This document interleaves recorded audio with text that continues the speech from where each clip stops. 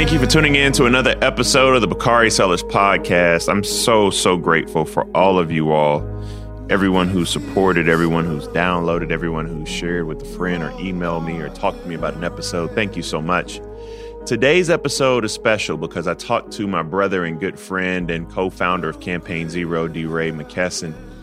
But before we get to DeRay, I wanted to talk about this COVID vaccine, particularly vaccine hesitancy and Black folk. I think we're all familiar with Black folks and our mortality rates in COVID, but here's a reminder.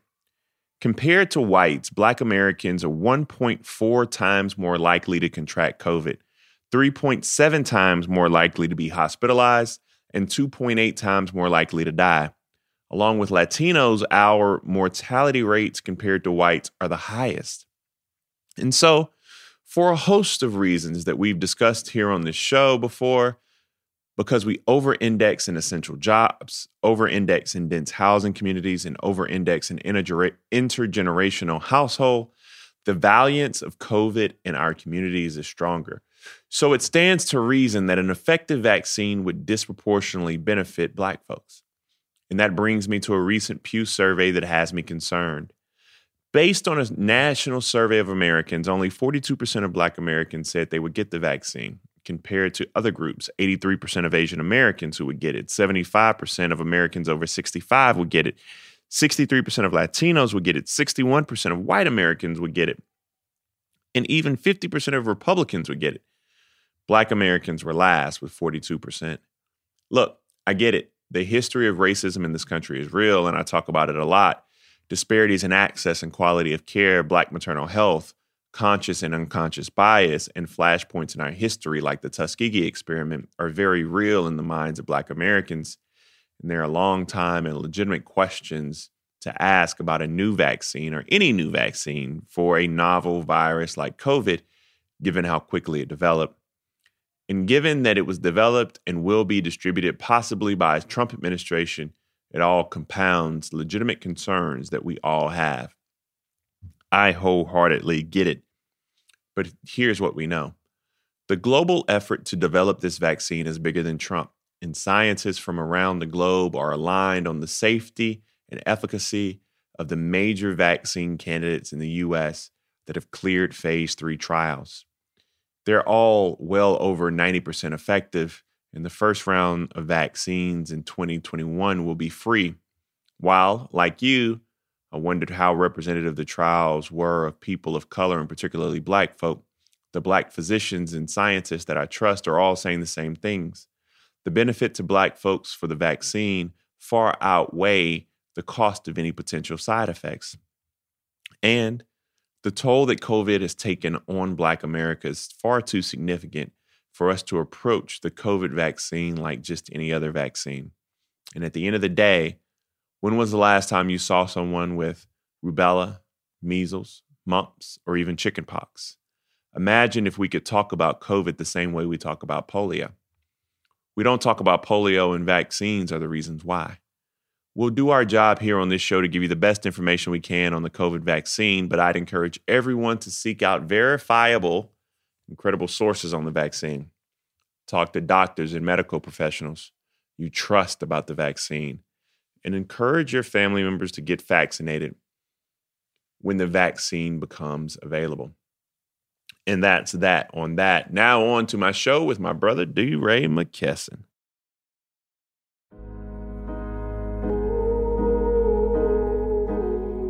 Welcome to one of my very, very good friends. You see him on the screen, DeRay Mckesson. What's going on, my brother? How are you? I'm good. You know, it is a little rainy today, but I'm good. Yeah, man. Look, thank you for joining the Bakari Sellers Podcast. We always start with asking one simple question. We ask all our guests to walk us through the arc of their career. And you started off in education and then transitioned into social justice work. Talk us through your first job in the classroom to the work you're doing now with Campaign Zero. Yeah, so some of the first work I ever did was as an organizer as a teenager. But after college, I taught sixth grade math in East New York, Brooklyn, which is incredible. I taught 12-ish years ago. The students I taught are now 23 or so, that feels nuts. Yeah. But sixth grade math is really cool. Me and my sister's name is DeRay. We're not twins. We just are Black with rhyming names. She was a middle school math teacher too. I taught sixth grade math. She taught eighth grade math. So sixth grade math was really cool. And then I helped lead the largest community center in the Harlem Children's Zone. So I did that at 145th and Douglas, which was great. I went back home to Baltimore, opened up an after school center on the west side of the city that still exists today. So I opened it a decade ago and it's still great. They're still dope. And then I transitioned to train and support a third of all the new teachers in the city of Baltimore. I did that for 2 years, worked in the school system in human capital. I did that for a couple of years and then went to Minneapolis as the senior director of human capital. You know, human capital is sort of my expertise in school systems.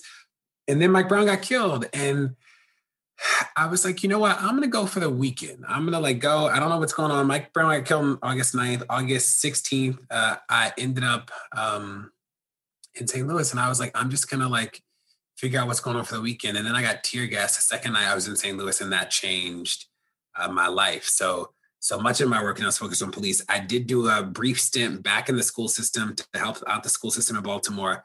I was the chief of human capital a couple years ago, 3 years ago, I guess now, 2 years ago. No, 16. It was. You had a whole hell of a lot of jobs, boy. I did. So I did that, and then I left to go back to police. So police is what I do, but education will always be where my heart is. Tell everybody about the Harlem Children's Zone. That's a dope project. A lot of people who are listening have no idea. They may have heard about it in fleeting, but tell about the good work they did. Yeah, so Jeff Canada started it, but I went to Bowdoin. Jeff's a Bowdoin alum. What's cool about it is that they have almost 20 sites that span 90 blocks. You know, it's sort of an incredible reach in Harlem. And the center I worked at was the largest center of all of the centers. And we served 500 kids a day, which is I don't know if you've ever been in an after school program, but 500 kids a day is a lot of kids. Yeah. It's K to 12. That's bigger than some schools. So the commitment to young people that the zone carries is pretty incredible, and their families. And what's cool about it is that the programming is from sort of birth to college. So they have a baby college where they teach expectant parents how to be good parents. And once you become a zone family, you sort of can participate for the life cycle of childhood and into adulthood. So cool program, big model. You know, some of the population density of Harlem or New York just lends itself to programs like this in ways that cities have tried to replicate. It's a little hard in some places, but the idea of promised neighborhoods came sort of from Children's Zone. Talk to me about Campaign Zero for our listeners who've never heard of it. Tell me what it is. Yeah, so we started because we were Mike Brown got killed and we looked up and we were like, okay, we know that there's a problem. How do we fix it? And then we realized we actually just don't know a lot about the problem. We know the police are killing people, but Bakari, you remember in 2014, people were like, that's a problem in Ferguson. They were not like, that's a problem in America. We were forget white people. Black people were like, don't be dramatic about this. So we started Campaign Zero for two reasons. One is that we believe we can get to zero, and we believe we can get to zero in this lifetime. And the second is that we sort of believe that structures and systems are the only way to get there. So, in 2014, there was no good data about police killings. So we started this thing called Mapping Police Violence. That's the most comprehensive database. The police kill about 1,100 people a year. The highest number of convictions for killings by police ever in a given year is 11, which is wild. And so we track a host of things. We do a lot of analysis to help people understand the problem. You might not know that the police actually kill more people in suburban communities than almost all other communities combined. It's actually not cities. People think that it's cities. If you look at the news, you would think it was New York and LA. But Kenosha is much more representative. Ferguson, the suburbs, actually much more representative of the problem. Or places like Albuquerque. In Albuquerque, 1 in 3 homicides a couple of years ago was committed by a police officer. In Phoenix, 1 in 5 homicides was committed. That's wild, right? So we do a lot of analysis, but we importantly focus on solutions. So we're we can win in this lifetime. Let us figure out how to win. So we did 8 Can't Wait, which was use of force. We have this thing called Nix to 6, which is police union contracts. We just rolled out a campaign about ending no-knock raids. So we try to do these discrete solution-based projects that can scale across the country. So I'm gonna ask a question about supporting Campaign Zero later, but I want to drill down and kind of into this recent controversy that we've had around defund the police. And I want to table set. There seem to be a few different schools of thought around the future of policing in this country. And it's possible for people to subscribe to more than one group. So let's describe each of them for our listeners. Police abolitionists, who are they and what do they want? Yeah, I think that, let's zoom out and remember that the idea of abolition is not new to any of us, that Correct. The end of slavery is sort of like one of the best abolition stories that we all know. So I think that there are a set of people, and I would consider myself one of them, who believe we can live in a world beyond policing, right? Where we think about safety not inherently linked to people with guns showing up. I don't think that's like a wild idea. I think that's sort of a basic notion. Fucking communist Marxist. We can get there. I think some of the language for people is like a lot, but the idea is not really wild. The defund movement. What do they want, and where have we seen them be successful? I think that defund is a shorthand for we should move resources and money away from things that hurt us to things that heal us. I think that is also sort of not a wild notion. It's also sort of rooted in this understanding that like experts should do what experts do. So who should respond to a mental health crisis? Probably an expert on mental health, right? Like that doesn't seem like a sort of wild thing. I think that it's interesting to have a conversation about budgets in the middle of perhaps one of the wildest fiscal moments in U.S. history because of the pandemic. So, there have been some police departments that have cut. Austin is probably I think the best case study because the way they did the cuts to the police department budget were just really progressive, really thoughtful, big cuts. I'm also mindful that cutting the police department budget without also reducing the power of the police or without reducing the number of police, questionable whether that will impact the violence of the police in communities. Now, it will be good because we will invest in alternatives or we'll put money other places. But it's also mindful that moving the money just isn't enough as a strategy, right? None of these strategies alone are enough. So in most cities, especially cities with Black people, we don't have enough scalable alternatives to the police to transition wholly today, which is not a knock on the alternatives. And that is certainly not a justification of the police. It is a reminder that taking the money from policing and just putting it to other white-led alternatives that also harm people, but just aren't the police is not a win either. Does that make sense? Yeah, it makes perfect sense. The reform movement, they acknowledge that police should still exist, but policing should undergo significant reforms. What do those reforms look like?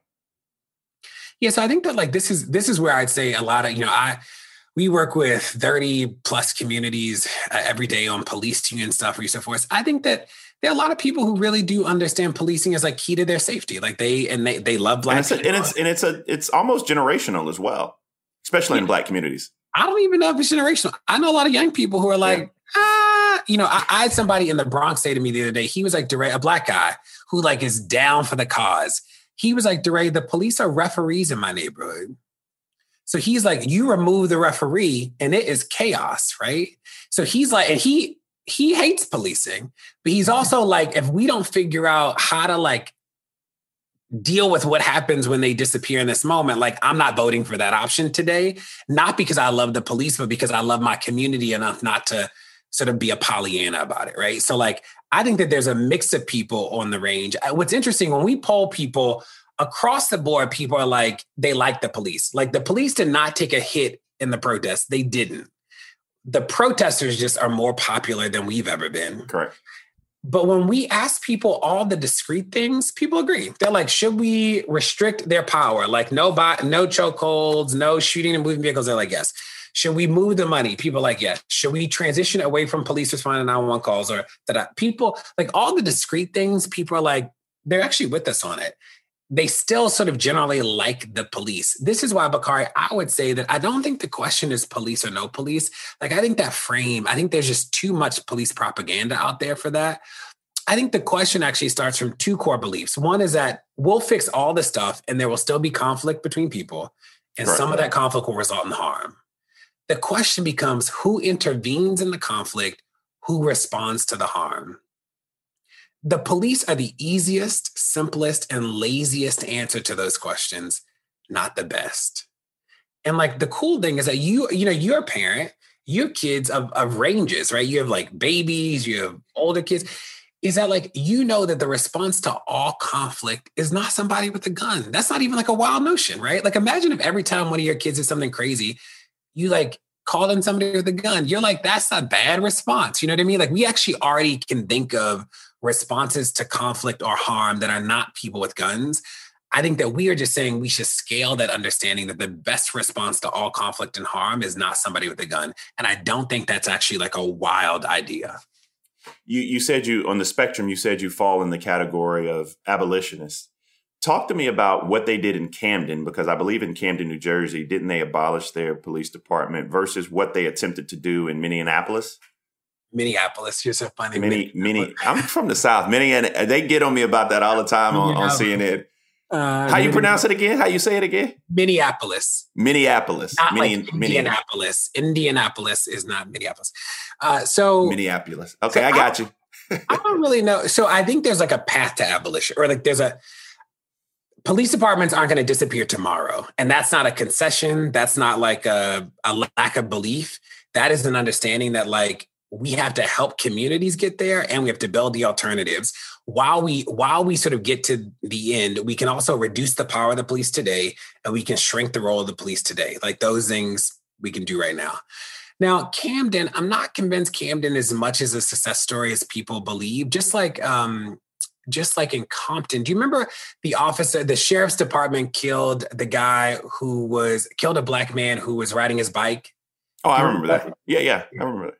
So that police department got dissolved as well. Camden got dissolved and they just got replaced with other police departments, right? So when the one in Compton got dissolved, I think they got replaced with the sheriffs. Now the sheriffs police that area. It's just not the police department, which is like, in that case, this didn't turn out to be better than the police department, right? Mm-hmm. Camden is just a different police department. So it's not a local police department. It's a more regional county. one. Yeah, I got you. Yeah. So that wasn't like the end of the police. It just was not those police. Right. And when you think about Minneapolis, there was a call to disband and then, that there were people in community who were like, I still want the police. Right. And like, I think the New York Times actually did a very good write-up about it, about sort of the tension and about the sort of the nuts and bolts and like what it looks like. And I would say that, I'm never focusing on white people. I think that we have a lot more work to do with Black people to help them understand like the intervention and conflict and harm that is not people with guns. I think that people truly like, I think we got to build up the alternatives. I think we got to do it. I'm interested even with like alternatives to 911 is that, we're looking at some places where you put mental health providers to respond to crises and they are disproportionately putting Black people in involuntary holds. And you're like, well, that's not better than jail, right? Like involuntary hold with involuntary medicine is like bad too, right? That's like as bad as jail is. So trying to be really thoughtful about how we scale the alternatives to the police, because I think the consensus is like, I think people get like somebody with a gun responding to like a car accident doesn't make sense, or like missing kids, or like a whole host of things. And we look at the national data, only 5% of arrests that the police make are for violent crime. And that's FBI number. That's been true for 20 years. So it's actually not as like the police aren't doing like bank robberies all day, So you kind of had a natural segue there. I know you're familiar with the recent controversy around defunding the police from President Obama's statements this past week, to Congressman Clyburn's view that defund the police caused electoral losses for the Senate and congressional Democrats this cycle. As a general matter, what do you make of what appears to be conflict amongst Democrats around the phrase defund? I think I will just zoom out and say that I think the media is sort of making this a moment, and I worry that like there's a stoking of the flame about this sort of like conflict. I also think that like a lot of people can be right in here. I think that in New York City, the idea of defund, like even the language is more palatable to some people. I know some community members we're working with in places like Virginia or even where I live in Baltimore, where people are like, I don't really know about like they just are skeptical, right? Like they're like not sold on it yet. And they've heard all the arguments. They've heard like the police don't stop rape now. They've heard and they still are like not sold on an alternative, right? And I think that it is weird to me that people talk about Black people not being a monolith, and at the same time are sort of suggesting that if all Black people don't understand one phrase in the same way, then they don't care about Black people. I think that's like a dangerous way to do this work. I think that there are people, I think that the phrase sort of resonates with people differently. I think the idea, though, is where I'm interested. And the idea is that we put too much money in police and not enough money in a lot of other things, and that we should shift the money. I actually think there's like broad consensus on the left that that's true. The question becomes like, how do we do it? How quickly and to what end? I think that's actually where people get there's a little disagreement. But I think that the core idea people sort of agree with. And I would say as an organizer, part of my work is a reminder that like, a part of our collective work is to remember not to be so arrogant to believe that the only way to enter is the way we enter, right? Yeah. Like the only way to enter is the way I enter. I can enter from like defund. I can enter from like, we can live in a world without the police. Sometimes my aunt can't, right? And that doesn't mean that my aunt doesn't believe in Black people. I got to find like a different way for her to get into the conversation. And once she's in it, then I'm like, oh, da-da-da-da-da. So like, that's actually the cool, the hard, the challenging part of organizing is to like find the best entrance for people without compromising on the idea. So I think Congressman Clyburn's comments were just kind of flat out wrong. I think that defund is not the reason that we lost races. I think that people like to use that as a scapegoat to hide the fact that we ran some shitty, outdated campaigns. And we've done that for a very long period of time. But you and I both have a relationship with the 44th president of the United States. Unpack his statements for me. Tell me what you think about the statements he made, what he was trying to say. I'm sure you watched the entire interview and you've spoken to him about this. So talk about his efforts on this and how you feel. It got real messy on Twitter in response to him, but unpack what he was saying and what do you think he was trying to say? I honestly can tell you I did not watch the whole interview. I saw clips of it, partly because I'm exhausted about like fighting about a phrase. I'm like, there's so much work to do that like. So let me ask you this question. Just humbly speaking, if you're advising me on a future campaign, what's my messaging around policing that builds coalitions, that gets to the heart of the message, that talks about a progressive future, that gets us where we need to be? If you were advising Democratic candidates, what would you tell them their messaging should be? Whew, that's a good question. I would say that we do not spend enough money on the things that help community, and we should spend more money on those things. I think that message resonates with a lot of people.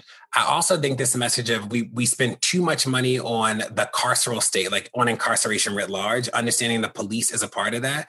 I think that message like works for broad communities. I also think there's like broad consensus that the police should not kill people and that we should not allow the police to kill people and we should hold them accountable. I think that message works. And I also think that for too long, we have protected the police from accountability as they cause harm in community. I think that message is true. I think that those four together seem to me like a strong sort of way to talk about this. I think that once you win, then you get in and you're like, hey, we got to cut the budget. We got to do this. Like, then I think it's like a different conversation. But I am interested. I've been in a lot of rooms where like, we talk about some of this, and there are some places where defund is like absolutely the best language for people. And there's some places where like reallocation is the best language. There's some places where the budget isn't even like a motivator for people, where like what they want is like accountability and justice. Like that is like the framing that they think about it. So I do think the message sort of changes. I also think that the violence of the police is so different in so many communities. So some places have, like in Baltimore, where, this will be our 6th year at 300 murders, and the police are a nightmare, that the message is a little complicated, right? Because there are people who are nervous about what happens if the police scale back. And they also are nervous about the presence of the police, right? Like they're like nervous about all of it. But I think that the thing that everybody agrees on is like, they got too much power, they have too much money, and the schools don't have any money. And like, there's no check on them at all. And I think that those things are like, I think they work. I don't think they're controversial. I think they're hard hitting. I think they create space to do all of the actual things that really matter. And I think you're right about Clyburn. I don't think that defund is why people lost. I do think that the GOP are like great fear mongers, and everything we do become like, that Trump ad when like you call 911 and nobody answers. And like, I think that the fear mongering around this stuff, I also think that Trump did a good job of not even fighting Biden, but seeding this idea that the Democrats like don't care about Black people and don't care about justice. And I think that like that resonated more than we are being honest about, especially amongst Black men. Like, I think about some of the focus groups we saw that we worked with pollsters on were like, people were like, it was interesting. It was this idea that like Trump's racism actually isn't disqualifying. And we were like, what? And they were like, because we think all the white people are racist. And that's what I was about to say. When you look at the polling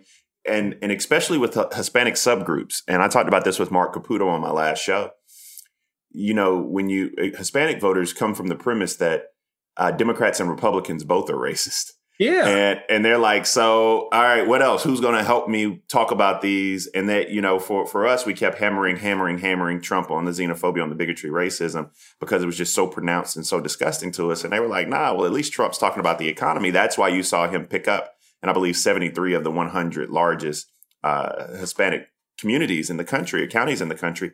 His vote percentage actually raised from 2016. So that's a fascinating observation. I know you're busy. Before I let you escape, I want to get back to Campaign Zero, because the work that you're doing is fascinating. You're doing some work across a series of campaigns, and I want you to walk listeners through each of the Campaign Zero campaigns. But let's first talk about your End All No Knock campaign and why that's necessary. Yeah, before I do that, let me go back to the question you asked about, like, what would I tell you if you were running? I think that what's true across the board is that the Republicans defend the police because the police defend them and sort of like share ideology. I think the Democrats are actually just afraid of addressing the police thing head on. Like, they sort of address everything around policing, but like don't address the police. And I think that like if there were Democratic candidates who just said as like declarative statements, I'm not afraid of challenging the power of the police. Like, I don't know. I can't even name 5 people I've seen say that out loud. I know people who've said that privately, but like people who said that like out loud, because I'm telling you, Bakari, we're in a lot of cities where like the Dems are just like afraid of basic stuff. You're like, I think that the police shouldn't be able to like rape people in custody. And they're like, I don't really know if I can introduce a bill on that. And you're like, if we can't get you to say that out loud, we are screwed. But I mean, even you and I have friends, and I won't call them out because they are friends. I want to say it to their face first before I call them out on my show. But we have friends who are elected officials now who even just recently got elected, but they rather challenge Barack Obama on Twitter than actually do the work. And I think that is, the work is very difficult. I mean, if you're in the United States Congress, the change is going to move slowly, but you can use your bully pulpit back home to actually defund the police where those local issues actually matter. Yeah, I'm just saying, like, I know a lot. I'm telling you, like, I think about New York City is such a fascinating place because the city charter in New York gives the police commissioner the sole power to discipline all 36,000 officers. That is wild, right? That's insane. As you can imagine, nobody gets. So I'm like, I want more people talking about that. Like, I want people beating de Blasio over the head in the council. And like, it's those sort of things that structurally at that change. Could you imagine if the CCRB just started firing people? It'd be a different day in New York City, right? If another group of people, not just the police commissioner, could terminate officers, it'd be a big deal, right? Or you think about in California, the law says that any investigation of an officer that lasts more than a year can never result in discipline. That is wild. You're like, that doesn't make any sense. Who's yelling? Or like in LA, I don't know if you knew this. In LA, the police commissioner cannot fire any officer. He has to go through the Board of Rights, which is there are 2 panels, and either is a panel of 2 police officers and 1 civilian. That's a bad group. Or it's 3 civilians, which you might think are better, but the civilians are appointed by the police commission, and they're like lawyers who actually more often rule in favor of the police than like, they're not like, they're not community members like you think. So like, that is a bad, like, that's a bad system, So when I think about the structural issues, you're like, I would rather people stop. I'm not convinced people understand qualified immunity because every time I hear people, don't even get me started on that. I mean, that is that. Yeah. People are like, officers are going to get fired. And you're like, qualified immunity is about civil cases, everybody. Civil.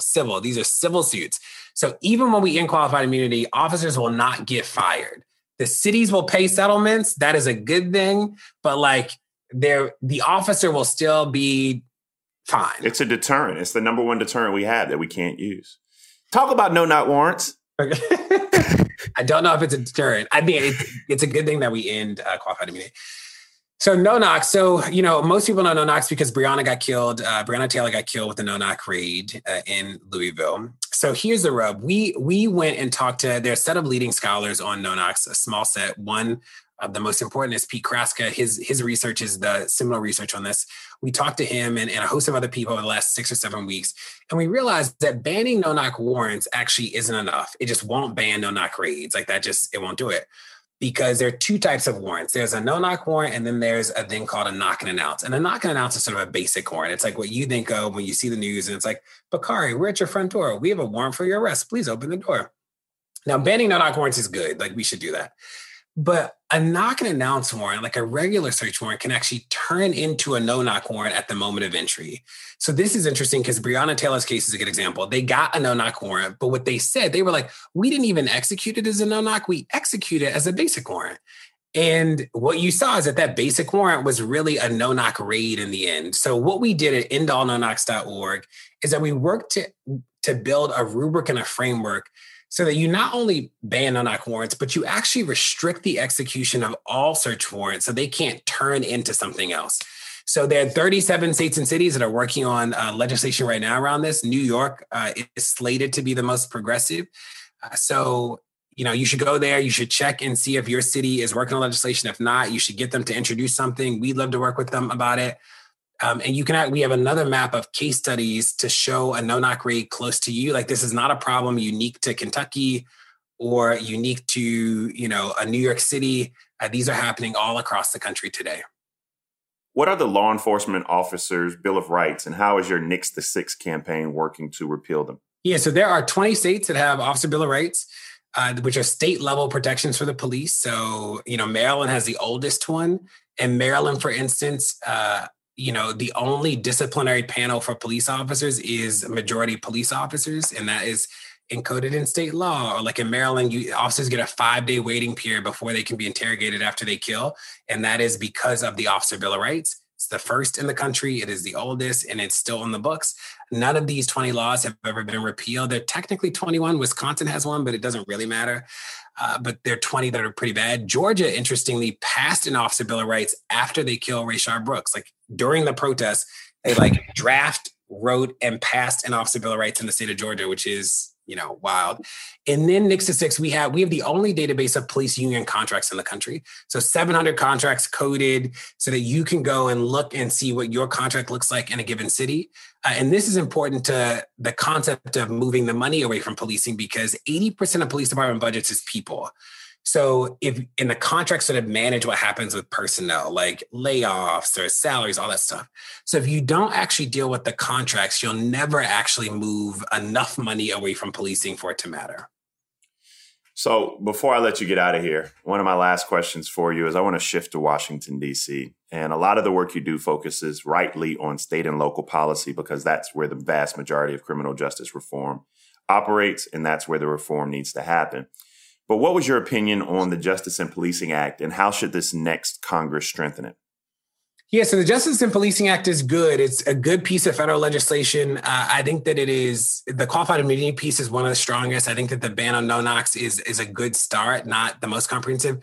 Remember, the biggest challenge with the Justice and Policing Act today is that there are some carve-outs. So the version that has like the database, there's going to be like the database of police officers that gets checked, is that it'll require police departments to check them. But if the officer, if the information comes back bad, right? So say the officer did get fired somewhere else or whatever, the department can do whatever they want. So you're like, I don't really know if it's a big win to like check the database and not be forced to use the data to make a decision. So there's those sort of carve outs, but overall the bill is great. Here's the challenge though, is that there are 18,000 police departments in the United States. Almost all of it is local. So the federal government can create like some good frameworks at the federal level, but like this, the terror of the police is actually like your mayor, your legislature, your governor, your city council. So I worry that the federal government becomes this like salve for people, and like outside of conditioning federal funds to police departments, it doesn't really, the federal government's not a big player outside of like ICE and Border Patrol and the FBI.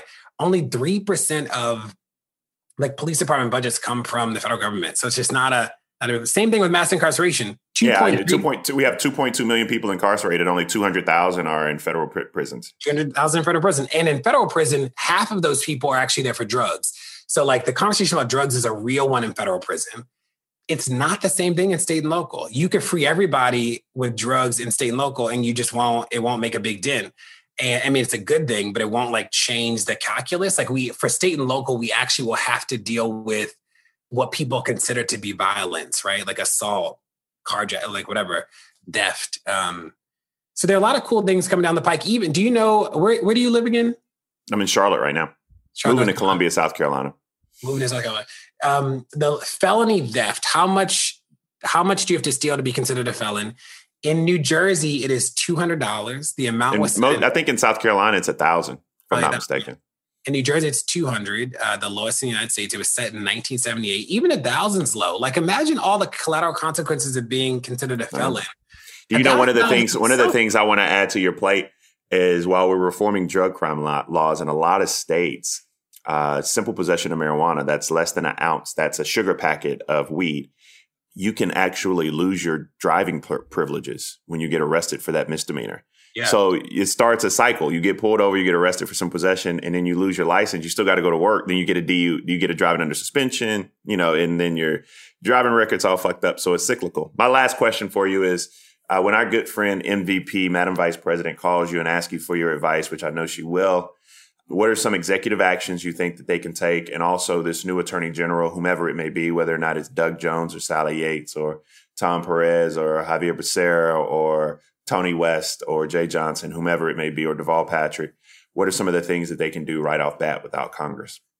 So we had a great conversation with Kamala Harris when she was running for president, and we challenged her on some of the things that we thought were confusing about her record. She had great answers for all of them. She understood the issues obviously really well because of her history. One of the things that we said to her is a reminder that the federal government only has the capacity today to intervene in 3 police departments a year, which is nuts, right? Like people think the DOJ is out there like doing a whole lot of police departments. They do 3 a year. There are 18,000 police departments. So like we would love a trigger so that like the federal government intervened in the top 10% of police departments that kill people, or top 15, like 3 is just not enough. So like they could do that. Would love for the DOJ, the Department of Education, to condition funding or like withhold funding from cities that disproportionately suspend or incarcerate like kids, So there are a lot of like 10 to 12-year-olds that actually get incarcerated in a given year because of school policing. And like, that is wild. And the federal government could do some really aggressive things to just like disincentivize that, which could be really powerful. The Justice and Policing Act will have a national, like a use of force standard at the national level, which would be amazing. And a database for misconduct of bad officers. That's really what we need. Yeah, the database thing, they could strengthen the database by making you actually have to do something with the data. Right now, the database... No, you got the stick of federal funding, right? Yeah, you got... So the federal government will make people use the database. But say I look up your name and it's like Bakari was a bad officer, got fired. I can still hire you. Like the law won't stop me from hiring. Oh, I got you. It's sort of like a weird thing. At the end of No Knox is good. I think that there are going to be some good things. I don't want to put too much pressure on the federal government around policing and mass incarceration because the rub is really state and local. So they can do some good symbolic things. They can do some good framework things. And they can definitely model the changes with all the federal agencies like ICE. We could just like get rid of ICE tomorrow. We could dramatically restrict the power of like the ATF, the DEA to do task force raids. Like they could end all that stuff like with the stroke of a pen. We just found out ICE in 2002, if I'm not mistaken, right? Yeah, ICE is new. This is ICE. ICE detains about 60,000 people a day. And what's interesting is that ICE actually doesn't own enough property to detain that many people. Insert the cages. But it requires like without sheriffs, the people who run local jails, ICE wouldn't function. But they up until recently, actually, Bakar, I don't know if you knew this, up until recently, the law mandated a set level of beds for ICE. Like ICE had to maintain 30,000 beds, which was nuts. So we were trying to get people out of ICE, and the federal government was like, the law says we got to put them in. Yeah. So that got taken out, thank God, recently. But it didn't matter for Trump. Trump has far exceeded that. So last question, tell me about Campaign Zero. How can people support you? I know a lot of people are going to want to go to the site. What should they do? How can people support you and all that great work? You're one of the most dynamic, brilliant, bright people. I think people see you and you have that celebrity status and that je ne sais quoi, as they say. But you also work extremely hard and you're very brilliant at what you do. And I want people to support your work. How can they do that? I appreciate it. I'm proud to be a part of a great team.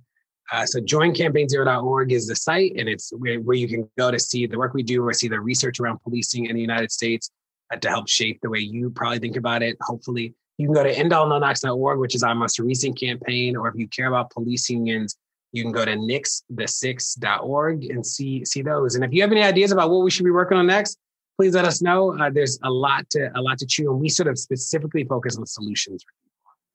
Well, thank you, brother. I always love you. I'm here for you. If I can ever do anything for you, I'm a phone call away. Thank you for joining the Bakari Sellers podcast. You're the man. Before I go, I wanted to talk about one more thing that's been on my mind, and that's giving some flowers to two Black men who made history this week in New York Congressman Gregory Meeks and Georgia Congressman David Scott. Congressman Meeks was named to the chairmanship of House Foreign Affairs, and Chairman Scott was named to lead the House Ag Committee. Why does this matter? Well, first, both the first Blacks to lead these two committees. And we believe in giving folks their flowers here on the Bakari Sellers podcast. They joined Maxine Waters, Bobby Scott, Benny Thompson, and Eddie Bernice Johnson as Black committee chairs for the next Congress, a historic number where 6 of our House committees will be led by members of the CBC. Why does this matter? In the case of ag, the committee has historically focused on farming and less on federal food programs. But food insecurity is at an historic high in this question. So there's real value in having the ag committee, the committee with oversight of federal food policy, be led by someone like Scott, who was from rural South Carolina, attended and knows the value of land-grant HBCUs, has led on issues like food policy and food insecurity, and has called out issues like discrimination against Black and brown farmers. With Meeks, we have someone leading foreign affairs who will ensure that the policy or the focus of the committee and our foreign policy isn't just Europe, China, and Russia, but with a renewed focus on the African diaspora, including sub-Saharan Africa and the Caribbean. The Trump years were a nothing burger for both regions, and we begin to bring balance back to American foreign policy when the face of American foreign policy on the Hill is the Queens-based Black congressman with roots in South Carolina and a history of responsible American policy toward the Caribbean in sub-Saharan Africa policy. These are historic developments that we want to celebrate here on the show, and these are developments that help move the culture in our country forward. Thank you for tuning in and joining another episode of the Bakari Sellers podcast.